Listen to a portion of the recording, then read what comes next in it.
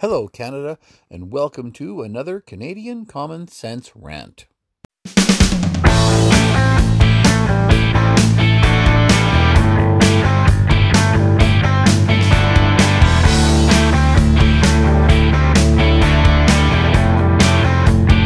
is Canadian Common Sense with Lewis and Tony.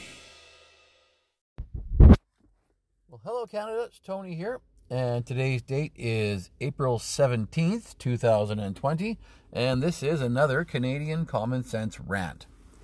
You heard me reference in our last show that the government of Justin Trudeau has pulled a few moves that are a little bit on the tyrannical side, and I wanted just to expand on that a little bit. Remember that when Justin Trudeau's government was elected in 2015, even before that, when he was campaigning at his night with women, or however that was phrased, while he was campaigning in 2015, and the planted question in the audience was, what countries do you admire? And of course he said China because of its dictatorship. And the red flags went up with some of us in conservative circles at that point in time that maybe he was serious, and well, he obviously was. And you look at some of the moves that his government has made toward, the tyrannical police state that China is, and it should give people, not even just in conservative circles, pause for concern, but all Canadians. So let's just give a couple of examples here. Shortly after getting in power with his majority government, the government slid in a deferred prosecution agreement into an omnibus budget bill to allow for a company like, SNC-Lavalin, who was the company that lobbied for said deferred prosecution agreement, to take advantage of that deferred prosecution agreement and say, hey, why don't you make us the trial case? And thankfully, Jody Wilson-Raybould actually had the courage to stand up and say, this isn't right, you can't do this. So Mr. Trudeau removed her as Attorney General and said, yes, I can, because SNC is in my riding. Wow, little nepotism there? No, not at all, Mr. Trudeau. So I'm just going to put in a Attorney General who will play ball, and that is exactly what he did. Do we need more examples? Of course we do. One isn't enough to prove that this is becoming a police state. Let's talk about the police themselves. RCMP commissioner appointed directly by Justin Trudeau, and you've heard us talk about this on past shows if you've been with us for a while. And who is this RCMP commissioner?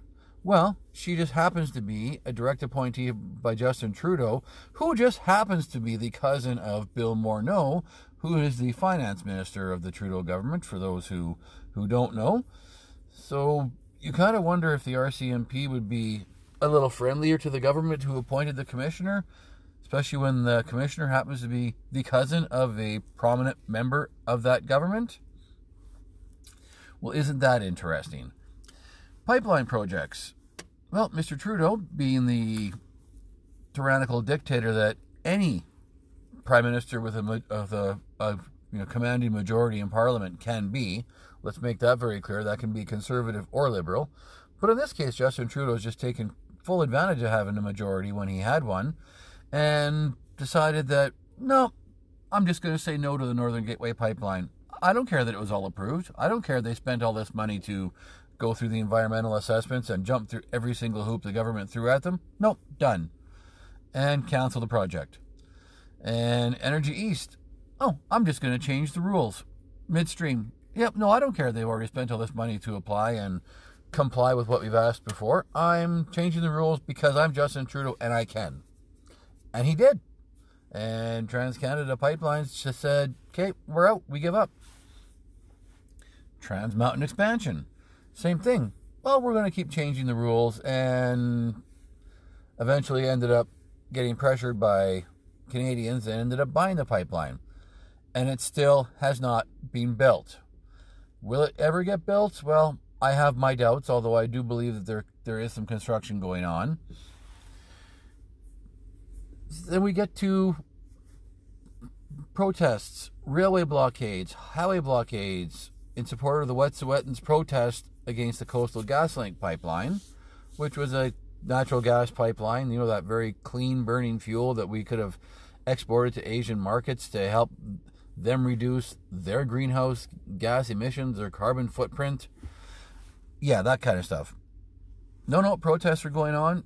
Mr. Trudeau, nope, nothing to see here. Carry on. Shut down the economy. It's all right. Yep, no, block them railways. No, police, you don't have to do anything about that. Until what?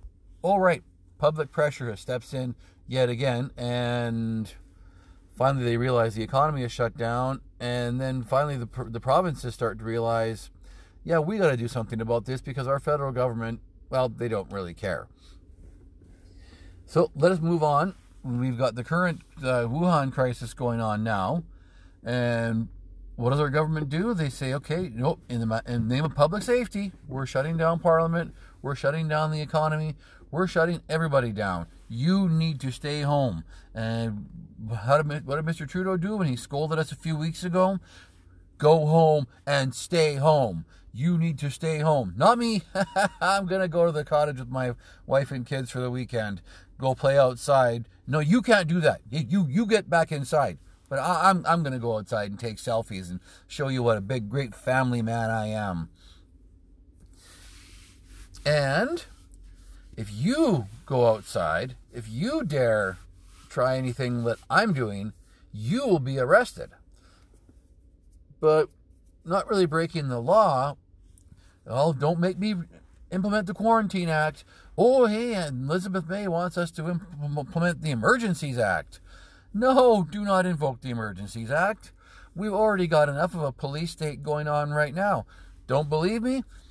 Well, try to counter-protest against some of the wet, sweat, and pipeline protests, and you counter-protesters were getting arrested for being disruptive, for being racist in some cases, for being called racist.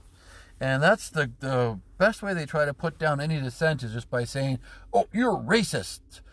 And they've been trying that for decades. So really that call is, well, to say the least, it's just disingenuous. Let's just use that as a word.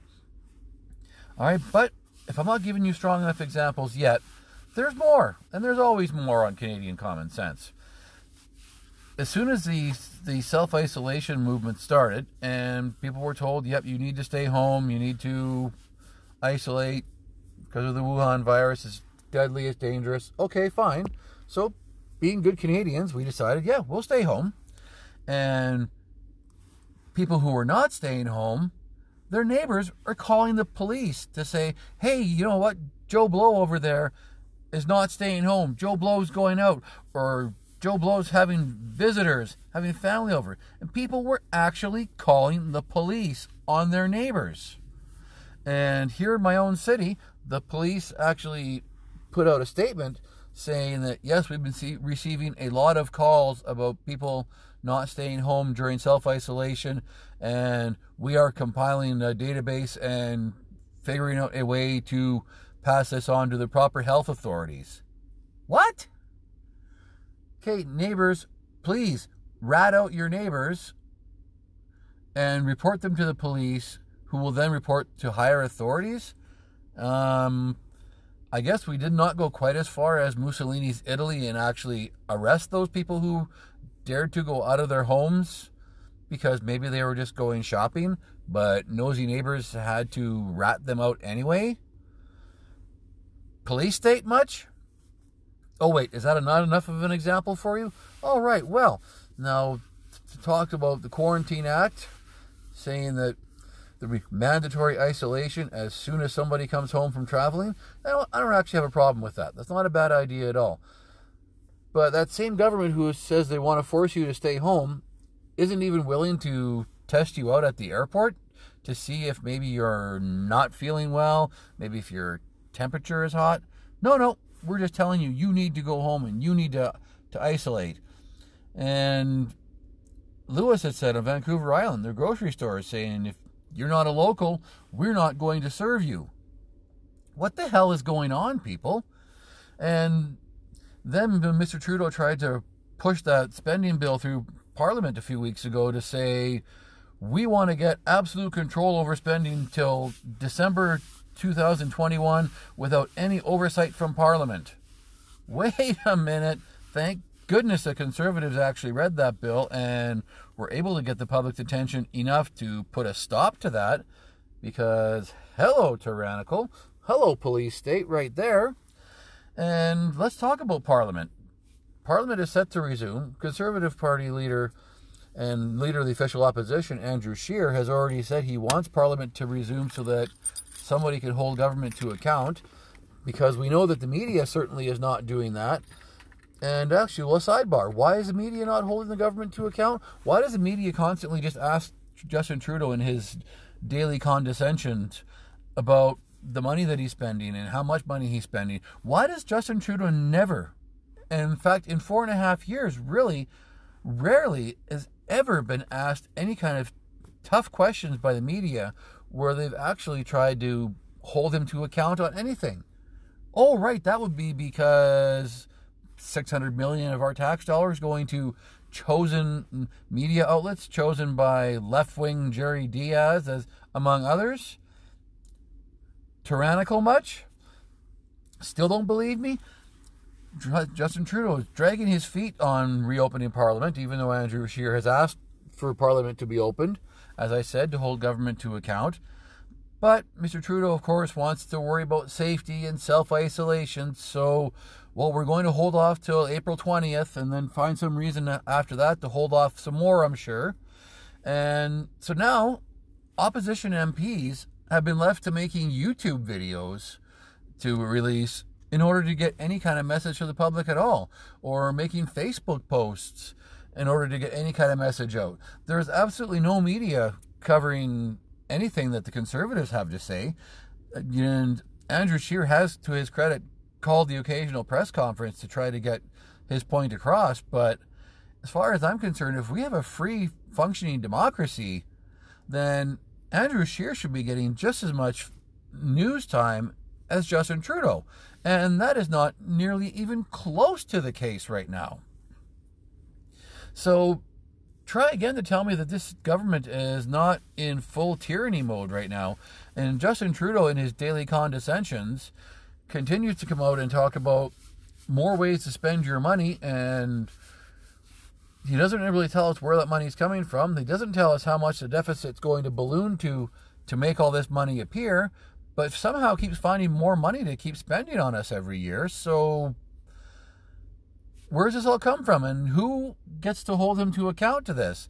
Oh, they'll say we, the voters, get to hold him to account. Well, guess we'd need to have an election for that, for which we'd have to dissolve Parliament, for which we'd have to have a vote of no confidence. All right, Parliament isn't sitting right now, so they're discussing holding Parliament virtually. Well, great, but let's actually just get it done. And what's sad is this tyranny is not even just on a federal level. Lewis pointed out to me the other day that Alberta Premier Jason Kenney decided they passed a bill, Bill 10, in the Alberta legislature.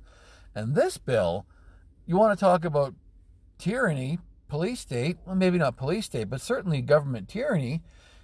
Under Bill 10, and it has been passed, it's in the Public Health Emergencies Act now, and has expanded the Public Health Emergencies Act to allow for any cabinet minister to write any law they wish without any oversight, without approval of the legislature. And that law is, once they write it in place, it's only good for 60 days because it's under the Public Health Emergencies Act, but it can be retroactive back to when the emergency was declared, and they can impose any fine they want or jail time for breaking said law without recourse. As I say, it just becomes part of the Public Emergencies Act, and there's not even debate. It's just any cabinet minister. Do you hear what I said? Any cabinet minister? So the minister of basket weaving just suddenly decides, geez, my constituents are saying that Joe Blow has gone out to feed his cattle, and that's really dangerous because I'm 4 miles away and I'm afraid that virus is going to blow my way. We better go arrest Joe Blow. Well, if the minister of basket weaving decides to write that law into place, well, it's retroactive to when the public emergency started, and it's good for 60 days. Are you absolutely kidding me, Canada? If we're going to allow our politicians to write laws themselves, to arbitrarily decide how to spend our money, to appoint their friends into positions of power, and to pass laws that will benefit companies that are friendly and donors to the governing party, and I should say big donors to the governing party, we're not headed toward a police state. We're already there, Canada. And we can't stand for this. While we still have the chance, while we still have elections, Canada, we need to push back on this. We cannot allow this liberal tyranny and, honestly, conservative tyranny in the Jason Kenney case, but we cannot allow this tyranny to continue. We cannot stand for this anymore, Canada. And I, for one, won't. And I certainly hope that you're with me.